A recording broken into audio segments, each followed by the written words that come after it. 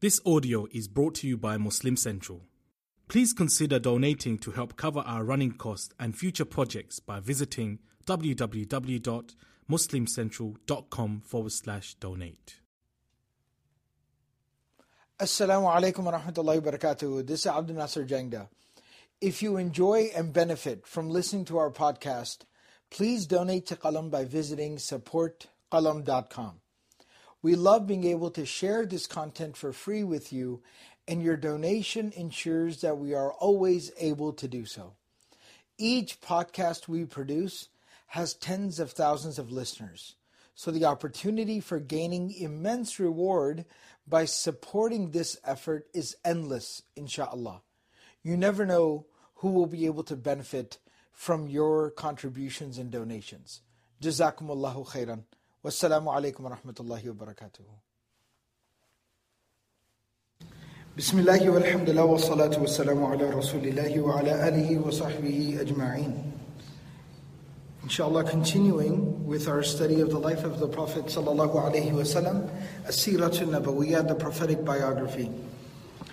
In the previous session, we talked about the 11th year of the Prophet sallallahu alaihi wasallam's residence in the city of Medina, the 11th year of Hijrah.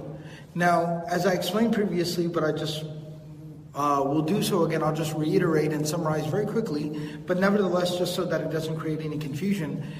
Most people are familiar with the idea that the Prophet ﷺ spent 10 years in the city of Medina. So when I say the 11th year of Hijrah, or the 11th year of Hijrah, the 11th year in Medina, then the question begs that, how is the Prophet ﷺ alive? Because we know that he spent 10 years.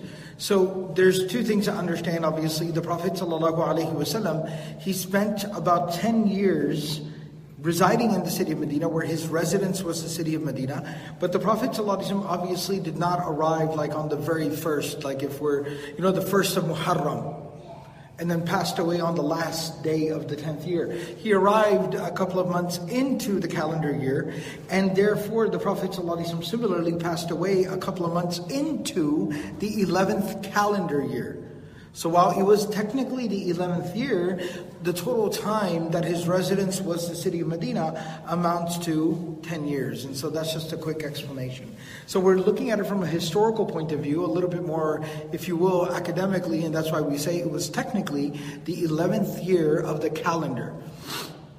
Nevertheless, we talked about how the Prophet ﷺ returned back from the Hajjatul Wida, the farewell pilgrimage, and the Prophet ﷺ basically resumed his daily activities in the city of Medina. As I used the expression previously as well, it was kind of, as we say, business as usual. The daily activities continued, where the Prophet ﷺ would go to the masjid, he would conduct his activities within the community, he would have his meetings, and so on and so forth. And he resumed all those things. But then what we talked about previously was a few days into the month of Rabi'ul Awwal, which is the third month of the calendar year.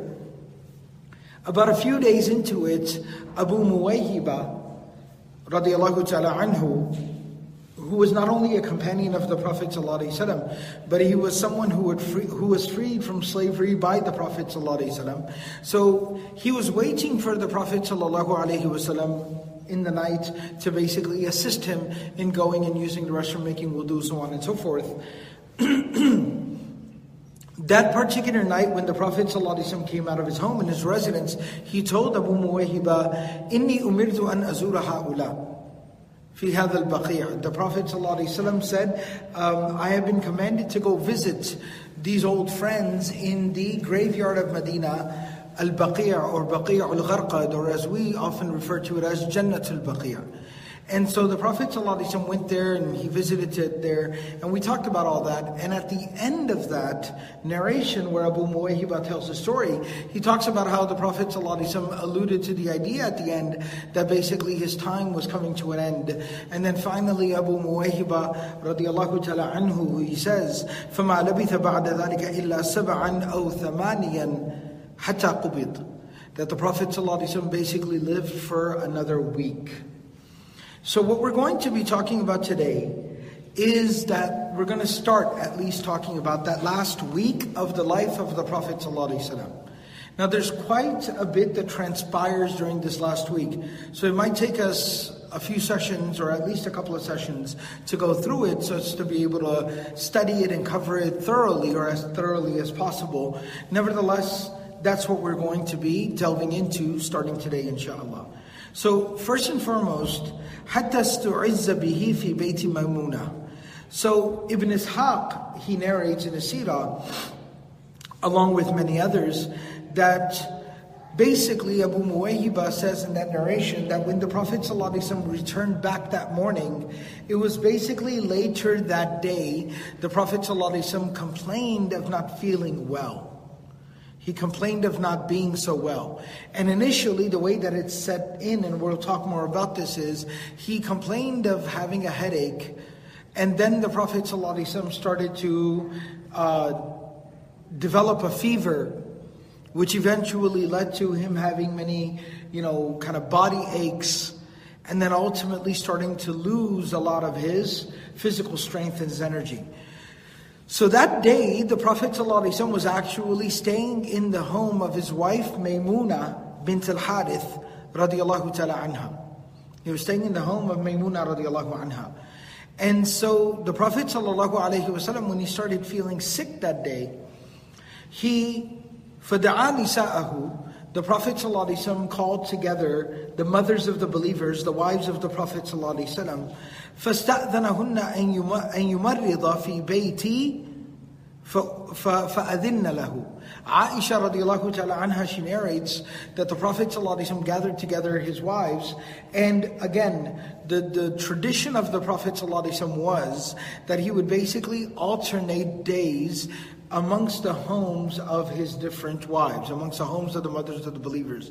So the Prophet ﷺ would never go stay somewhere when it was basically someone else's time, unless and until there was permission to do so. Because that was the fairness the Prophet ﷺ practiced. So he gathered together his wives and he basically requested them for permission to be able to go and stay in the home of Aisha radiallahu ta'ala anha until he did not start to feel better.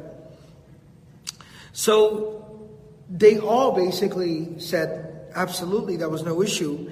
And one of the things before I go forward that is talked about here is why specifically the Prophet ﷺ wanted to stay in the home of Aisha radiallahu ta'ala anha amongst all the other homes. And it wasn't necessarily due to any type of, facilities or luxuries or anything of that nature, because all the homes of the Prophet ﷺ were very simple, very humble. And in fact, the home of Aisha radiallahu ta'ala anha was maybe one of the least spacious of the homes of the Prophet ﷺ. That the home of Aisha radiallahu ta'ala anha was no bigger than what we would consider like a walk-in closet, if even that big at all. It was very, very humble. There's many different diagrams and models and things like that. You'll find them online that have been created demonstrating how large the home, or how small rather, the home of Aisha radiallahu anha was, her quarters, her apartment, if you will. And this can simply be understood by two things that we know from authentic narrations. Number one, that the apartment of Aisha, it was just one room, and it was so small, it was so humble, that when the Prophet ﷺ would pray at night, and he would wake up very, very early in the night, when half the night or even 2/3 of the night had passed, Aisha radiallahu ta'ala anha a lot of times would wake up a little bit later to pray her tahajjud. But the Prophet ﷺ would wake up sometimes 2-3 hours before the Fajr prayer to start praying for his nightly ritual. That sometimes when he was praying, the apartment was so small, the room was so small, that Aisha radiallahu ta'ala anha would be sleeping and her legs would be in front of the Prophet ﷺ where he was praying. So much so that when he would have to go down in sajda, he would have to move her legs out of the way to be able to do the sajda, to be able to prostrate. And that illustrates how tight the room was. Secondly, the room was also, the ceiling of it was so low that the Prophet ﷺ basically, if he stood up and he stretched his arms all the way up, and yes, the Prophet ﷺ was a little bit taller than your average person, maybe around something like what we would describe maybe about being 6 feet tall or something. But when the Prophet ﷺ would stand up and he would stretch his arms all the way up, he could basically place his palms on the ceiling.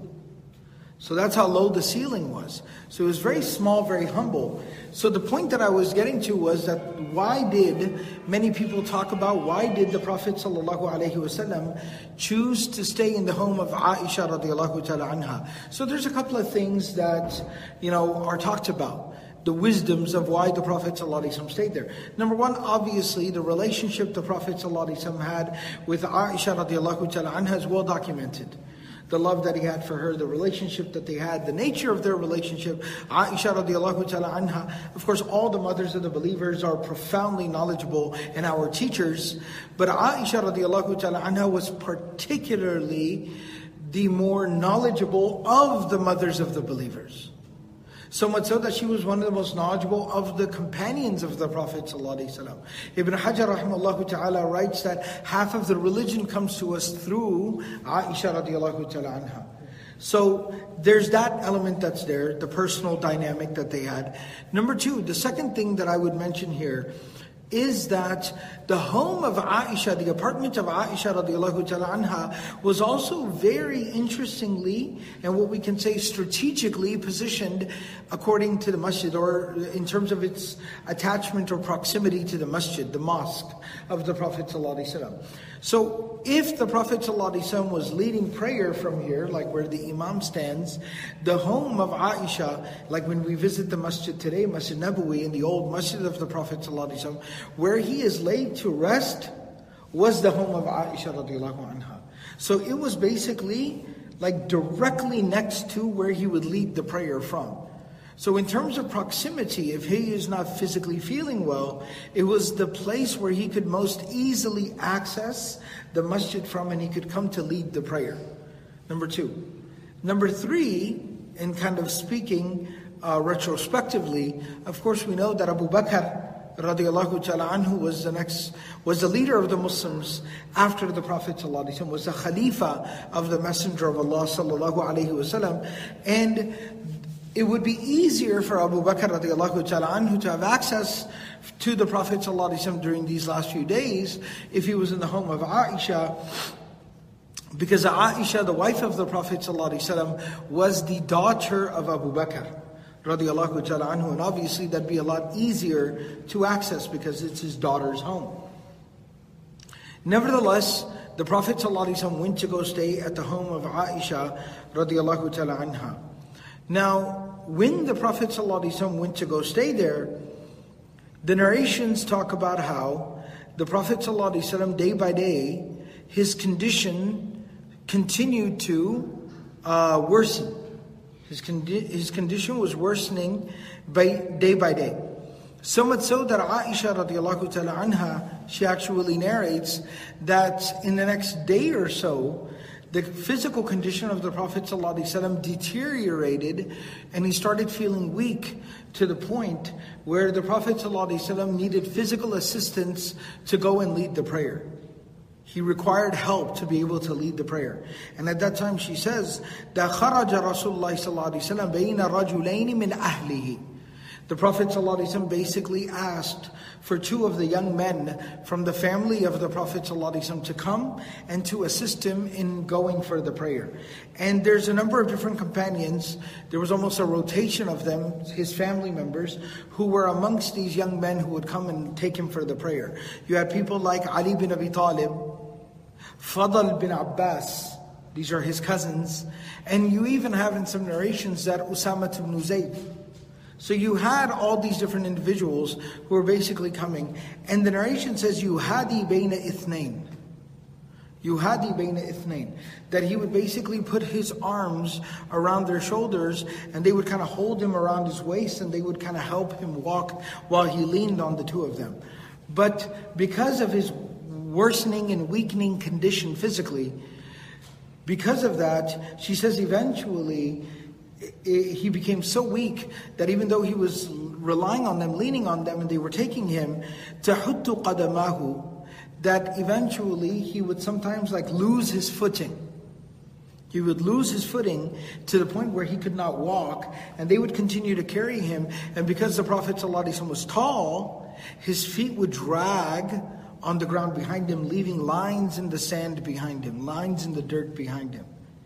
And many companions like Abdullah bin Mas'ud, Ali bin Abi Talib radiallahu ta'ala anhum, they all basically mention that we remember seeing this, that it would leave these lines in the sand behind him. Secondly, as again the physical condition of the Prophet ﷺ got worse, one of the things that as they would bring him for the prayer, the companions noticed was Aisha radiallahu ta'ala anha says that his head was pounding. Like his head was hurting and his head felt like it was pounding. So what he did was he asked Aisha radiallahu ta'ala anha, can you get like a scrap of cloth, like a scarf? And she got something like that. And then he asked her to tie it around his head and to tighten it. And she said, I tightened it. And he said, tighten it more. And she said, I tightened it to the best of my ability. And they tied that around his head. So when he was coming for the prayers, subsequently, عَاصِبًا رَأْسَهُ, the companions remember and they note the fact that his head was tied up. And that's how they were able to tell as well that the Prophet ﷺ, he was experiencing such a severe headache. Another very fascinating thing that the Prophet ﷺ commented on, especially with the onset of such severe physical weakness, where he was losing the ability to stand up and walk. The Prophet ﷺ said in a hadith of Bukhari to Aisha radiallahu anha, كان النبي صلى الله عليه وسلم يقول في مرضه الذي مات فيه يا عائشة ما أزال أجد ألم الطعام الذي أكلت بخيبر. He said, oh Aisha, I can specifically feel the weakness physically coming on. It seems as a consequence of the poisoned food that I had accidentally consumed at the place of Khaybar. When the Prophet ﷺ went for the expedition of Khaybar, we talked about this, that there was a resident woman there from the Jewish tribe who had basically poisoned some food and sent it. And the Prophet ﷺ took a bite of it. Jibreel alayhi salam came to the Prophet ﷺ to stop him, and he told everyone, stop. One companion unfortunately had eaten too much and he ended up dying from the poisoning. But the Prophet ﷺ became a little bit sick in the aftermath of the bite that he had eaten. And when he commented on this, it seems like he said, I feel a lot of the same pain kind of coming back that I had felt at that time when I had eaten that poisoned food.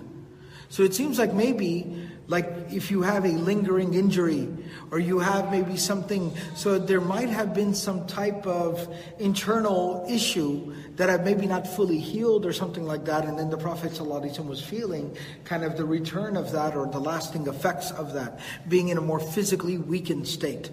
Wallahu ta'ala alam bisawab.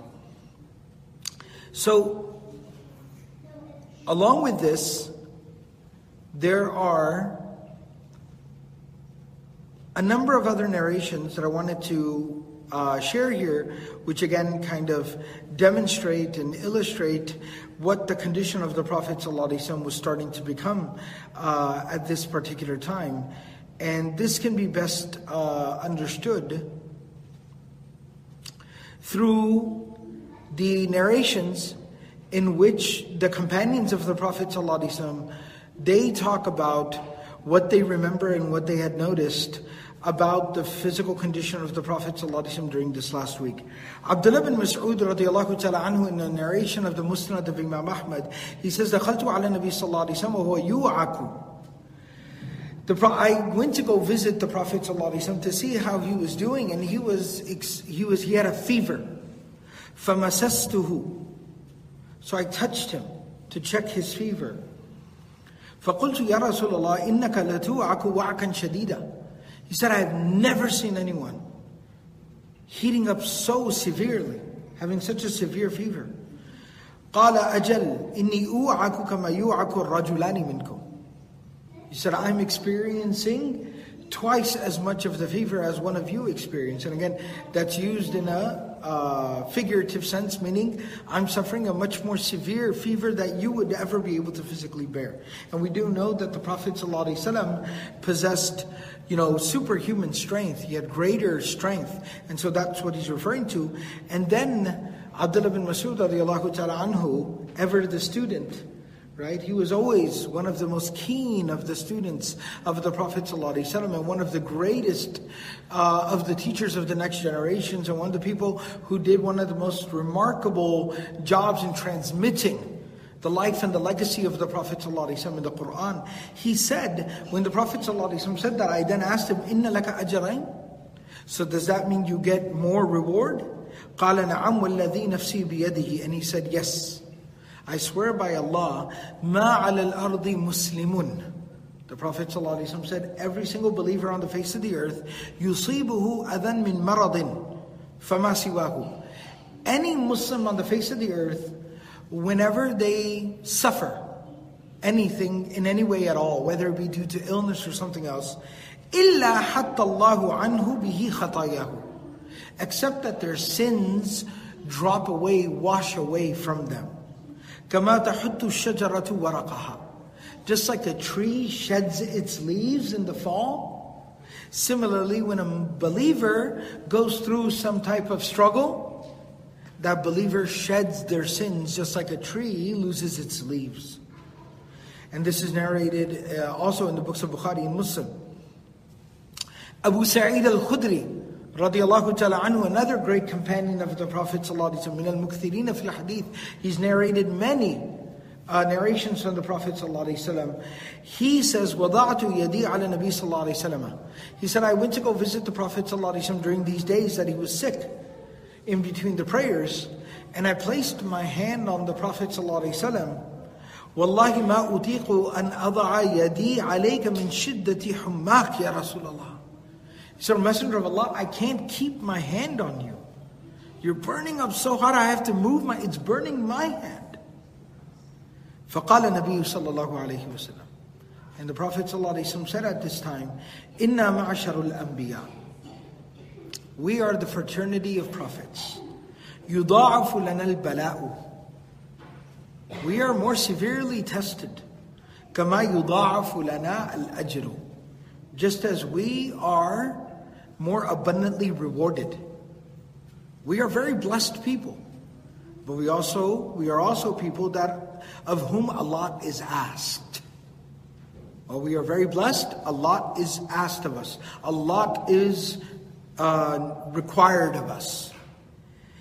And he goes on to say, إِن كَانَ نَبِيٌّ مِنَ الْأَنْبِيَاءِ لَيُبْتَلَى بِالْقُمَلْ حَتَّى يَقْتُلَهُ. He said there was one prophet who suffered, such a physical condition due to like lice and things like that he ended up dying from this condition.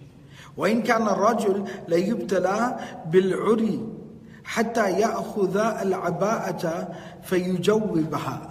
He said that some other prophets before me, they were afflicted with such serious physical conditions, and this kind of refers to like almost like a rash or a breakout of the skin, that they basically would have to constantly take, what they would do a lot of times to kind of relieve it, they would take certain fruits or vegetables and they would basically mash it up and they would apply that almost like lotion or aloe to just provide some coolness and some relief. وَإِن كَانُوا لَيَفْرَحُونَ بِالْبَلَاءِ كَمَا تَفْرَحُونَ بِالرَّخَاءِ. But he said the difference is this. The prophets, they understand the purpose of difficulty and hardship. That it's an investment in the betterment of the world and the betterment of humanity and in the life of the hereafter. He said the prophets would be happy that God was asking so much of them. And they would in fact be grateful and they would celebrate their sacrifices. Just like you celebrate your luxuries. They would celebrate their sacrifices like you people celebrate your luxuries. Amazing. In another hadith, Aisha radiallahu ta'ala anha, she says, مَا رَأَيْتُ الْوَجَعَ عَلَى أَحَدٍ أَشَدَّ مِنْهُ عَلَى رَسُولِ اللَّهِ صَلَّى اللَّهُ عَلَيْهِ وسلم. In a hadith of Bukhari and Muslim, Aisha radiallahu ta'ala anha says, I never saw anyone go through physically more than the Prophet sallallahu alaihi wasallam went through.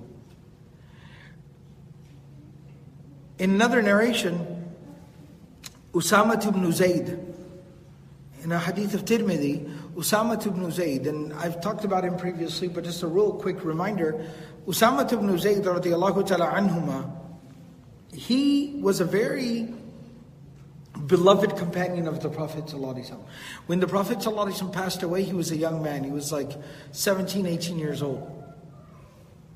And he was very beloved. His father was like the adopted son of the Prophet ﷺ. The Prophet ﷺ had basically raised his father, Zayd bin Haritha. And his mother was one of the caretakers of the Prophet ﷺ, one of the young, girls that looked after the Prophet ﷺ when he was a baby. And so she was very beloved to the Prophet ﷺ as well. So because of that, Usama was very beloved to the Prophet ﷺ. He was referred to as, he was called by the people of his time, Hibbu Rasulullah ﷺ, the beloved of the Messenger. He says that Habattu wa habatta an-nasa ma'iya ila al-Madina. He said that when the Prophet ﷺ became sick and became ill, and the news of his illness started to spread, that he was physically becoming so weak, he said, I and along with me many other people flocked to Medina. Like even people outside of Medina flocked to Medina to go see the Prophet ﷺ. And he says, وَقَدْ دَخَلْتُ عَلَى رَسُولِ اللَّهِ صَلَّى اللَّهُ عَلَيْهِ وسلم. I went to go visit the Prophet ﷺ. وَقَدْ أَسْمَتَ فَلَا يَتَكَلَّمُ. At this point, his physical weakness had become so severe. He felt so weak that he did not have the strength to speak. He couldn't talk. And so when I walked into the room, he looked at me, he saw me, he smiled. فَجَعَلَ يَرْفَعُ يَدَيْهِ إِلَى السَّمَاءِ ثُمَّ يَصُبُّهَا عَلَيَّ. He said the Prophet ﷺ started raising his hands up to the sky and then pointing them at me like this. And then he would raise his hands up to the sky and then he would point them towards me. Kind of bring them down in my direction. And he kept on doing this repeatedly. And he says that أَعْرِفُ أَنَّهُ يَدْعُو لِي. And he said, I recognize that what he was trying to communicate to me is, I'm praying for you. I'm praying for you. Abdullah ibn Abbas radiallahu ta'ala anhuma, he says that when the Prophet ﷺ, he started to get more and more sick, as we're describing, the Prophet ﷺ, there was like a little cloth, like think of a hand towel, a little cloth, a hand cloth that he had next to him, that he had requested from Aisha radiallahu anha, and he would keep it, and from time to time he would cover his face with it. And then, when after a little while, then he would remove it, but he would have to sometimes just cover up his face. It was just so severe, his condition at this time. The Prophet sallallahu alaihi wasallam, when he started getting more and more sick, the companions, Jabir bin Abdullah radiallahu ta'ala anhu, in a hadith of Bayhaqi, he says that سمعت رسول الله صلى الله عليه وسلم يقول قبل موته بثلاث أحسن الظن بالله. He started repeatedly saying the phrase أحسن الظن بالله. Have a good expectation of God. Think good of God. Have good expectations of your Lord. Jabir radiallahu ta'ala anhu in a hadith of Sahih Muslim, he says, the Prophet ﷺ elaborated, he said, لا يموتن أحدكم إلا وهو يحسن الظن بالله تعالى. None of you should ever leave this world except that you are in a state, in a spiritual condition where you expect nothing but good from your Lord. In another narration, he says that God says, أَنَا عِنْدَ ظَنِّ عَبْدِي بِي فَلْيَظُنَّ بِي خَيْرًا. It's such a beautiful hadith, Qudsi, what we call, sacred tradition, that we've heard of many times before. But isn't it remarkable? The Prophet ﷺ said this on his deathbed. He said it on his deathbed. The narration, where he quotes Allah, that God says, أَنَا عِنْدَ ظَنِّ عَبْدِي بِي. Right? That God says that I deal with my slave according to my slave's expectation of me. فَلْيَظُنَّ بِي خَيْرًا. So let my slave have good expectations of me. Allah says. But we know this narration. It's so powerful. But it's, at the same time, sometimes you think about it, and again, I'm just speaking very frankly here, not to condone it, but just to kind of acknowledge it, and to deal with it, to remedy it. We've heard this narration before, but sometimes it seems really hard. It seems difficult. Right? You hear somebody say, have good expectations of your Lord. And you think like, yeah, I know that, but I'm struggling over here and it's hard. But then context, you see why context is so important. The Prophet ﷺ said this on his deathbed. That's so profoundly powerful and insightful. They said this on his deathbed. Anas radiallahu ta'ala anhu, he says that كان عامة وصية رسول الله صلى الله عليه وسلم حين حضره الموت. He says, looking back during that last week of the life of the Prophet صلى الله عليه وسلم, he would repeatedly give the advice. Many people were coming to visit him, and so he would give this advice to people. Many people would come and even ask him for some advice, some words of wisdom, things like that. And the general advice of the Prophet ﷺ during these last few days was, As-salah, as-salah wa ma malakat aymanukum. As-salah wa ma malakat aymanukum. Take care of your prayer and be mindful, be God-fearing in dealing with the people who are put in your charge. Be very mindful of the people that you are responsible for. And the example that he used was like when someone has slaves in that person's care, be very good, be very mindful. And so, as-salah wa ma malakat aymanukum. Hatta ja'ala yugharghiru biha fi sadrihi wa ma yafidu biha lisanuhu. Sometimes when people would come to visit him, he would keep on saying over and over again, As-salah, as-salah wa ma malakat aymanukum. As-salah wa ma malakat aymanukum. As-salah wa ma malakat. And he would keep on saying it over and over until he would lose his voice. And then it was to the point where he couldn't speak the words from his tongue, from his mouth anymore, because he would lose his strength. And you would just hear kind of like this grunting or mumbling sound coming from his throat and his chest, where eventually he was just kind of almost grunting the words at you. As-salah, as-salah, wa ma malakat. Like he couldn't move his tongue. His tongue was swollen. He had a fever. And he was just kind of like mumbling, but you could tell that that's what he was saying. And he would keep on saying it over and over again. In another narration, Ali bin Abi Talib radiallahu ta'ala anhu, he says that I asked the Prophet ﷺ, or he says, rather, in the Musnad of Imam Ahmad, Ali bin Abi Talib radiallahu ta'ala anhu narrates that the Prophet ﷺ, he told me that go and get something to write so I can give you some advice for the ummah. So he said that I was afraid to leave him. Like his condition was worsening so much that this fear just gripped me in that moment that I don't want to leave his side. So I told him, O Messenger of God, قُلْتُ إِنِّي أَحْفَظُ وَأَعِي. O Messenger of Allah, please tell me, I will remember it. I will preserve it. I'm a young man with a strong memory. Please, just trust me. And then the Prophet ﷺ said, Usi bis-salati waz-zakati wa ma malakat aymanukum. My dying advice to you, my last bequest to you, my last will and testament to you is mind your prayers, be very particular about your charity, and always be God-fearing in dealing with the people that you are responsible for. Never abuse your position of authority and power. Never ever dare do that. Aisha radiallahu ta'ala anha says that, again, during these days when the condition of the Prophet ﷺ kept getting worse, he asked me, Aisha radiallahu ta'ala anha says, he asked me for a bowl of water. And she says, I brought him this bowl of water. فَيُدْخِلُ يَدَهُ فِي الْقَدَحِ. He would put his hand into the bowl, kind of wet his hand.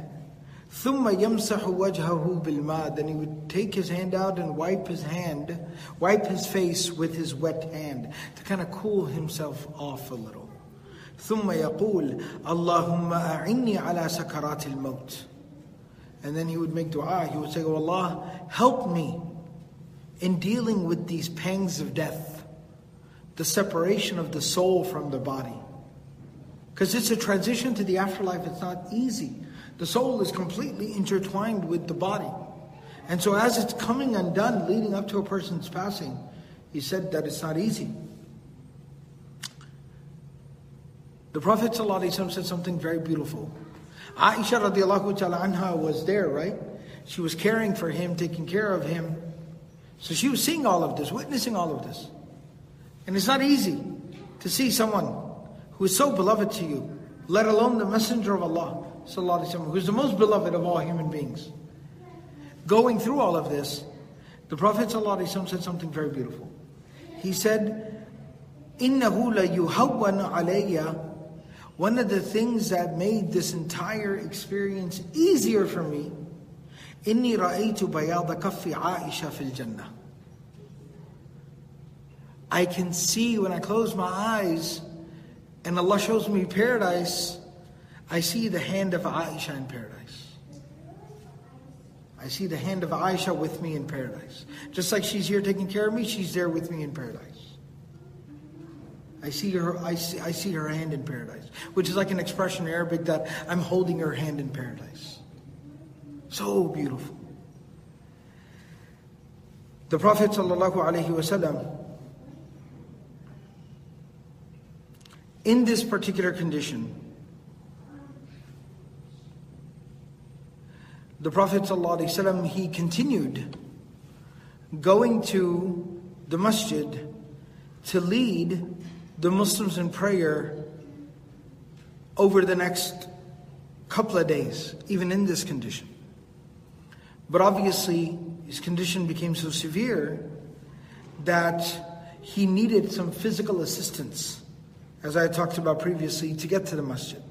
But then even when they took him from the masjid, because of not having the ability, or the strength rather, to stand, the Prophet ﷺ, he would sit and lead the believers in prayer. Until finally, the narrations mention that his condition became so severe that one morning, it was Fajr time, the Prophet ﷺ, he woke up in that morning and he wanted to sit up. He wanted to sit up. And the Prophet ﷺ wasn't able to physically even sit up, let alone anything else. So at this juncture, at this point in time, the Prophet ﷺ, after trying for some time, and adhan, the Bilal radiallahu ta'ala anhu, he called the adhan. Bilal radiallahu anhu, the muadhin, he called the adhan. Now, something very, very peculiar, unprecedented occurred for the companions. And that was, this was even for Bilal radiallahu anhu. And that was that this was the first time they ever experienced that the Prophet ﷺ was in the city of Medina. He was not traveling, he was not out of town. And Bilal radiallahu ta'ala anhu, when he would call the adhan for Fajr, oftentimes the Prophet would tell him, would notify him that it was time for Fajr. He would be praying and making dua and worshipping, and then it would be time for Fajr, and he would go tell Bilal, Arihna biha ya Bilal. Adhin ya Bilal. right? He would tell him, go call the adhan. Or Bilal radiallahu ta'ala anhu, if the Prophet ﷺ was particularly really kind of like still, he was completely immersed within his prayer that day, and it was time for Fajr, Bilal radiallahu ta'ala anhu would sometimes come notify the Prophet ﷺ that I'm about to call the adhan. Give him a heads up, get permission, so to speak. Or sometimes, at the very least, if he would come and look at the Prophet ﷺ when he was in dua or supplication or something, then he would go and he would call the adhan. And as soon as Bilal would call the adhan, the Prophet ﷺ basically would immediately get up and then he would come for the prayer. But what I'm essentially saying is that the Bilal radiallahu ta'ala anhu had never even experienced this, that it was time for the prayer. He called the adhan, and then the Prophet ﷺ was not there. So now, the time for the adhan of Fajr happens. The Prophet ﷺ, Bilal radiallahu ta'ala anhu calls the adhan. Da'a Bilalun lis-salah, ay adhana lis-salah. And then, the Prophet ﷺ did not come. Because he physically couldn't even sit up. So if he couldn't even sit, nobody could, he wouldn't be able to even come and sit and lead. So what do we do now? So while the companions were there waiting, Abu Bakr radiallahu ta'ala anhu was maybe kind of running a couple of minutes late. Using the restroom, making wudu, something like that. The companions were gathered and they said, what do we do? What do we do for the prayer? Abdurrahman bin Auf radiallahu ta'ala anhu, on one of the expeditions, one of the journeys of the Prophet ﷺ, the military expeditions, when the Prophet ﷺ had gone with Mughira bin Shu'bah to go find a suitable place to use the restroom, and they finally found a place kind of really far away, and then the Prophet ﷺ had to relieve himself, and then they had to find a clean place where he could make wudu, and then they had to go make wudu, and then the Prophet ﷺ was wearing this jubba rumiyah that was given to him by Tamim ad-Dari radiallahu ta'ala anhu, which had very tight sleeves, so he couldn't roll his sleeves up, so he basically had to take off that robe that he was wearing. He had to take it off and then make wudu. And then he put his robe back on, and then they started walking back, and it was they had walked away quite a bit of a distance, and then the time for prayer came. And so at that time, Abdurrahman bin Auf radiallahu ta'ala anhu, he basically said, okay, so he told someone, call the adhan, and he started to lead the prayer. And he was correct in doing so. The Prophet ﷺ did not reprimand him or correct him. He was correct in doing so. The Prophet ﷺ approved. And then the Prophet ﷺ came and joined into the prayer. So because of that experience, Abdurrahman bin Auf radiallahu ta'ala anhu, he said, Abu Bakr should lead the prayer. Aina Abu Bakr? So at that time, they looked around and said, we don't see Abu Bakr. Then he basically turned to Umar radiallahu ta'ala anhu and he said, Umar, you lead, since Abu Bakr's not here. And everybody that was present there agreed with this whole process that he went through. Where's Abu Bakr? He's not here yet. Okay, Umar. And I'll be getting to this a little bit later, maybe in the next session, but that right there kind of shows you there was this understanding present amongst the companions. Nevertheless, Umar radiallahu ta'ala anhu started to step up to lead the prayer. And when, very reluctantly of course, and when he told people to start straightening the rows and this and that, and he spoke up, the Prophet ﷺ right next door in the apartment of Aisha, he heard the voice of Umar. The Prophet ﷺ, he summoned all the strength that he could summon at that moment, and he said, La, la, la, la, no, no. فَلْيُصَلِّ بِكُمْ ibn Abi Quhafa. The son of Abu Quhafa, Abu Bakr, he leads the prayer. And then he told Aisha radiallahu ta'ala anha, the daughter of Abu Bakr, he told her that, go tell your father, Muri abaki falyusalli bin nasi. Go tell your father to lead the people in prayer. Now here, something quite, touching. Aisha radiallahu ta'ala anha, the daughter of Abu Bakr as-Siddiq, the wife of the Prophet ﷺ, the mother of the believers, she says to the Prophet ﷺ that, if I may, O Messenger of Allah, if I may express something, she says, In Abu Bakrin rajulun asifun. Abu Bakr is a very, very soft-hearted man. He's my dad, I know. He's a very soft-hearted man. إِذَا قَامَ مَقَامَكَ لَمْ يَسْتَطِعْ أَنْ يُصَلِّ بِالنَّاسِ. If he has to stand where you stand, he won't be able to lead the prayer. He'll crumble. His knees will give out. He won't be able to. It'll tear him up inside. In another narration, she elaborates further. She says, "Lam yusmi' an-nasa min al-buka." He'll cry so much, recognizing what that means, that he has to fill in for you for salah. He'll cry so much, nobody will understand what he's reading. He'll just stand there and cry. Maybe tell someone else to lead the prayer, if that is suitable, of course. And the Prophet ﷺ, he repeated himself. One narration says he said it multiple times as a response. فَلْيُصَلِّي بِالنَّاسِ ibn Abi Quhafa. Let me be clear. Abu Bakr leads the prayer.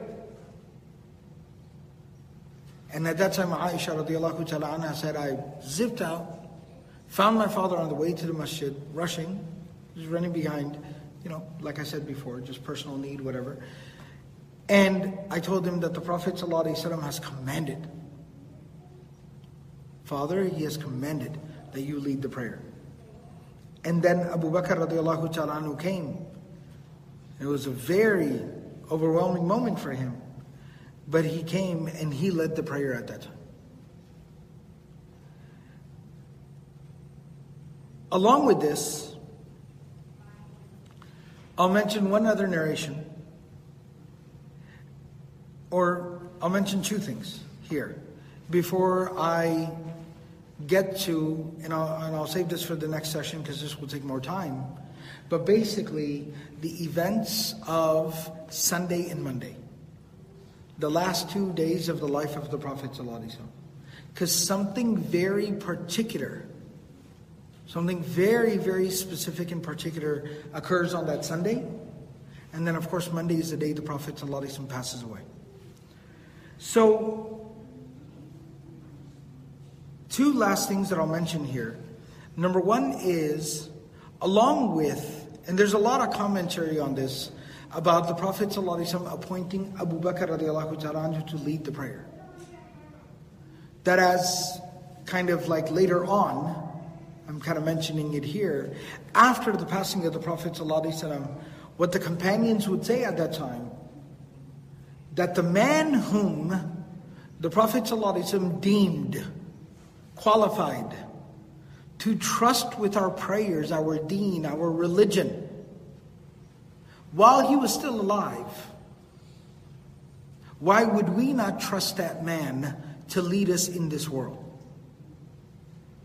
To lead us in terms of governance and logistics. If the Prophet says, like think about it, that morning, that's why I'm emphasizing this, that's why I put so much emphasis on that moment, multiple times. When he hears Umar's voice, La, Abu Bakr leads the prayer. Tells Aisha, Abu Bakr leads the prayer. When she tries to say, it might be too much, Abu Bakr leads the prayer. That is a very critical, important moment that cannot be glossed over. And then I wanted to mention one other very interesting narration that is mentioned at that time, that during these last few days of the life of the Prophet ﷺ, there's a very interesting narration that mentions that during these last few days, there was a woman who came to see the Prophet ﷺ. She was from, so to speak, out of town.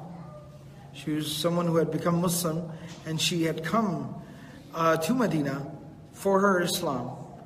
And she came to visit the Prophet ﷺ and see the Prophet ﷺ. After, coming in with permission and just kind of paying the Prophet ﷺ a visit, because he was not feeling well, because she had become Muslim, and because she was visiting from abroad, she was visiting from out of town, she had some questions about Islam that she had wanted to ask the Prophet ﷺ. So when she came to see the Prophet ﷺ, the Prophet ﷺ asked her if there were any questions that she had. And at that time, she asked some questions. After asking a few questions, she said that's it. She didn't want to ask any more questions. The Prophet ﷺ could sense that she had maybe some more questions to ask. And just generally, also, just to leave the door open, he said to her, this is narrated by Jubayd bin Mut'im radiallahu ta'ala anhu in Bukhari and Muslim, that the Prophet ﷺ فَأَمَرَهَا أَن تَرْجِعَ إِلَيْهِ. The Prophet ﷺ told her, why don't you please come pay me another visit? Feel free to visit me again. Have a follow-up discussion if you need to. فَقَالَتْ. And, sometimes some people are just very straightforward. And maybe because of being out of town, being a villager, a Bedouin, she said, أَرَأَيْتَ إِنْ جِئْتُ وَلَمْ أَجِدْكَ.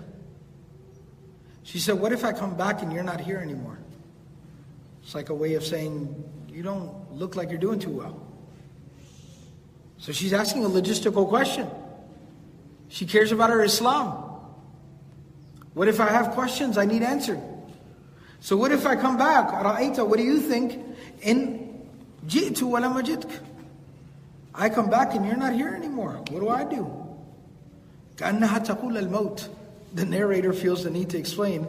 She was basically alluding to the fact that, what if you're dead? But again, that's not rude, because a lot of the Bedouin people, they just spoke like this, with this kind of frankness. They didn't mean any insult. They were just very humble, simple, frank people. And the Prophet ﷺ said something. He said, إِلَّمْ تَجِدِينِي فَأْتِي أَبَا بَكْرٍ. If you come back and you need anything, and if I'm no longer here, find Abu Bakr. Find Abu Bakr.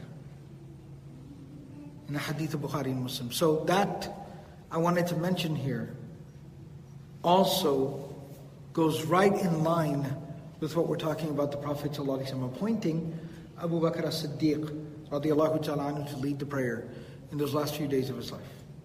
So with that, inshallah, I'll conclude here, and we'll continue in the next session. May Allah subhanahu wa ta'ala make the life of the Prophet ﷺ a source of guidance for us.